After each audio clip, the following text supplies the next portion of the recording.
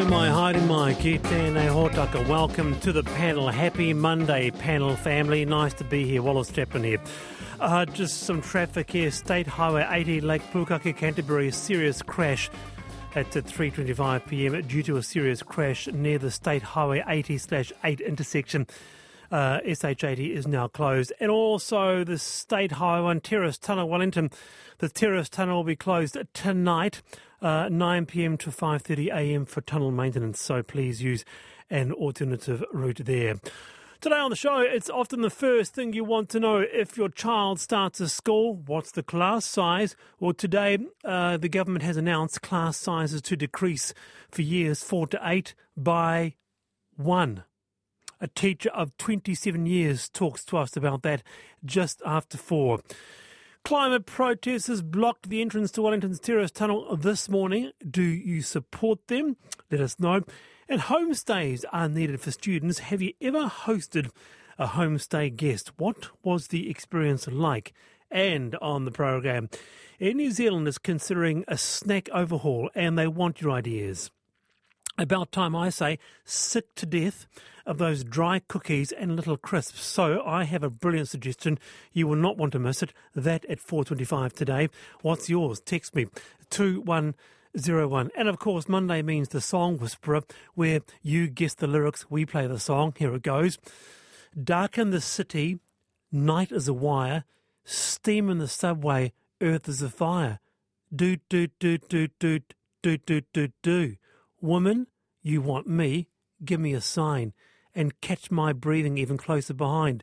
Do, do, do, do, do, do, do, do. What is it? 2101. This afternoon, Julia Hartley-Moore, licensed private investigator, but so much more than that. Julia, welcome to the program. Hi, Wallace. I was fine until the do. I'm sorry. I'm all good. Thank you. Lovely to be here. Yeah, good on you. Well, have a guess what the lyrics are. I know one person who will know, though, but keep it quiet. Phill O'Reilly, global business leader, no less. I just thought you sounded vaguely creepy, actually. I feel my breath and, oh, my God, really? Stop it now. He's also the Managing Director of Iron Duke Partners. Kia ora to you too, Phill. Good to see you. All right, Julia and Phill with me. Now, finding a pair of shoes that fits just right can be a challenge for anyone. Large feet, high in steps, thin heel, a foot bigger than the other, or plus-sized. We all have unique bodies and feet, so is there enough shoe size diversity in our local shoe market? Text me 2101. What's the challenge with you? With us is size-inclusive stylist in Tamaki Makaurau, Mo Doi. Kia ora, Mo. Kia ora, Wallace. How are you? I'm very well and really enjoyed your latest column there, and you start by saying gold boots, my nemesis. Spoiler alert, you love a gold boot, Moi. I love any kind of colour in a boot, and the idea that I should have to have a hideous black boot with a giant piece of elastic on it because I haven't got a tiny little leg is abhorrent, to be honest. Give me fashion, don't just give me shoes.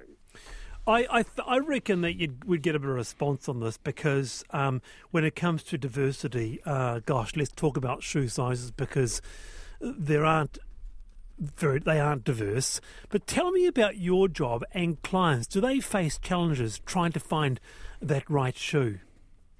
Absolutely. And you know what? It's far more emotionally charged than one would imagine. I had an email today from a lovely lady in her 60s saying that, she's had to wear men's shoes from the time she was a teenager and what that's meant for her. I think it's something we feel in the plus size realm, definitely, but it's the same with shoes. It's like you want fashion and it doesn't want you back. Like there's an exclusive club that you're not part of. There is a fantastic shoe store I have to shout out called Willow Shoes in Auckland that does bigger size shoes, so from a size 9 up, and they've got incredible options. And I know this because my mum shops there because she's a size 11 and she loves them. But yeah, I've been really struggling, especially at Merchant and Mi Piace, which is our biggest shoe chain, with my clients because no one I take in there seems to be able to zip up a long boot.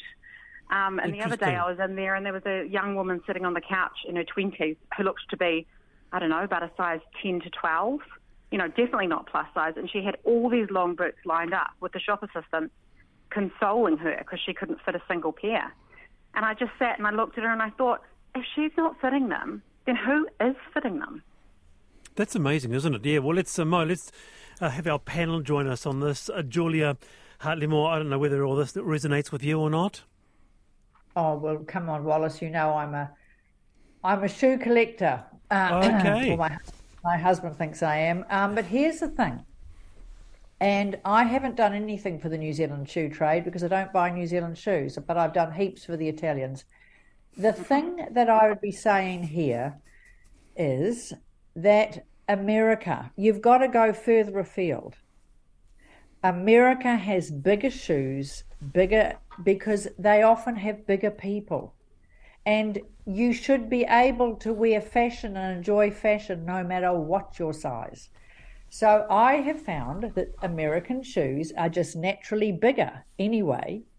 And you can get boots that aren't, I know what you're saying about, having a hunk of elastic, that you can get boots that are made, and it's very fashionable now, that aren't made of leather. They have got like a leather shoe, but the other part that fits your calf snugly is made of a very sort of a thick, very stretchy material.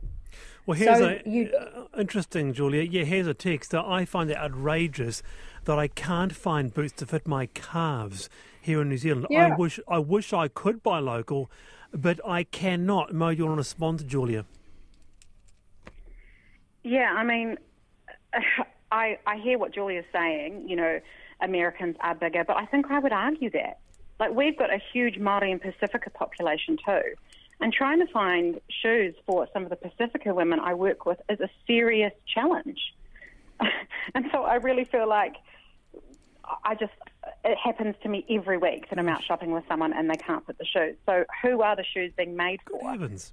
And unfortunately, well, the manufacturers need to take note of this, don't they? Seriously, well, because they do, but unfortunately, I've had that discussion with me, Piarchi. I had it 3 years ago, which is what I wrote about in the article. And the answer I was given about the gold boot, well, this is the PR sample, all of the gold boots, therefore they fit the model. Well, why don't the models look like me? Well, I'm the one buying the shoes. Yeah, well, Mo, another one here. Tau called this kaupapa Mo. It's ridiculous that New Zealand shoe shops don't make shoes that fit our calves. It is time for these shoe companies to make bigger shoes. Phill, your perspective on this? I don't know whether you find it hard to get a good shoe or not, or...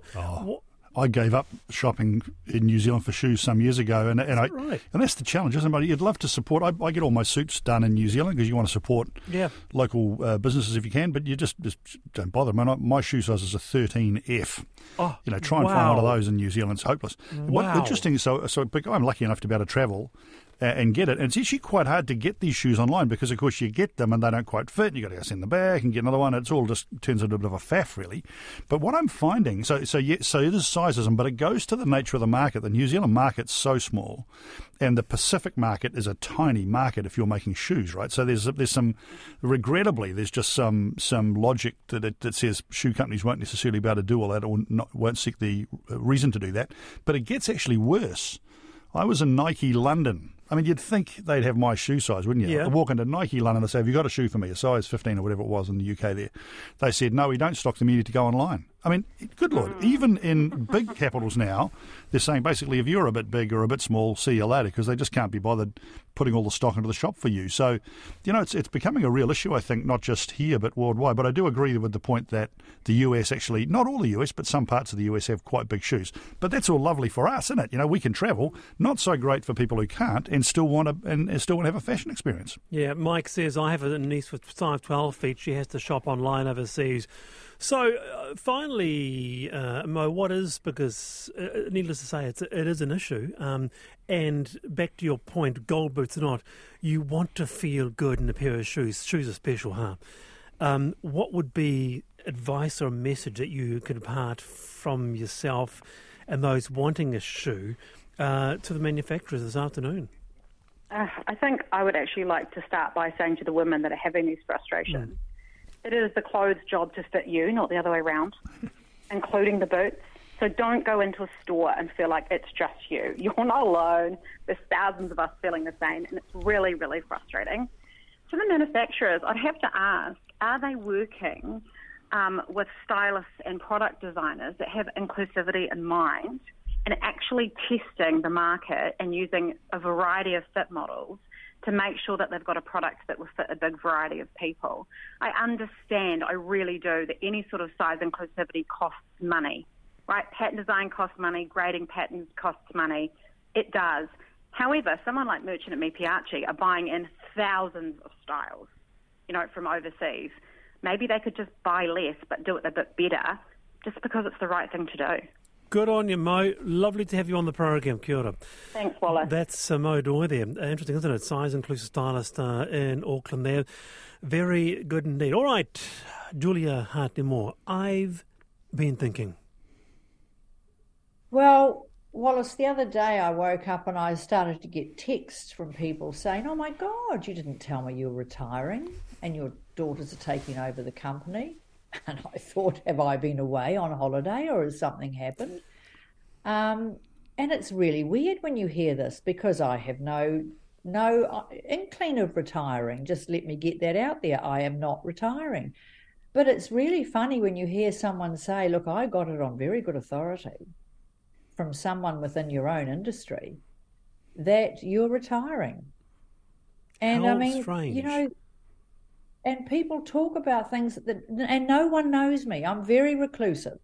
I don't mix amongst my colleagues. I have my investigators and that's it. It's a very tight bunch. And I think, where on earth do these things start? Okay, and so somehow the word's got around that you're retiring, but you're not. Just briefly though, isn't the aspiration, don't you want to, when you turn 65, Julia Hartley-Moore, put your feet up, get rid of the business and actually just stay at home, have scones and tea? Are you kidding me? No, I'm not. I'm like an Energizer bunny. I'll stop one day and that'll be it. I'll be all over. I'll be put in a rubbish bag. But, I have actually got more on my plate now at this age, and I've ticked over to 69. I'm doing more now than I have ever done. I have some very big projects on, and I'm busier than I have ever been. And that's why when I heard this, I thought, you've got to be kidding me. Okay, 69. I didn't know that. 69. Here I said 65. 69 and still going incredibly strong. Kia ora, Julia. Well, I'm only 69.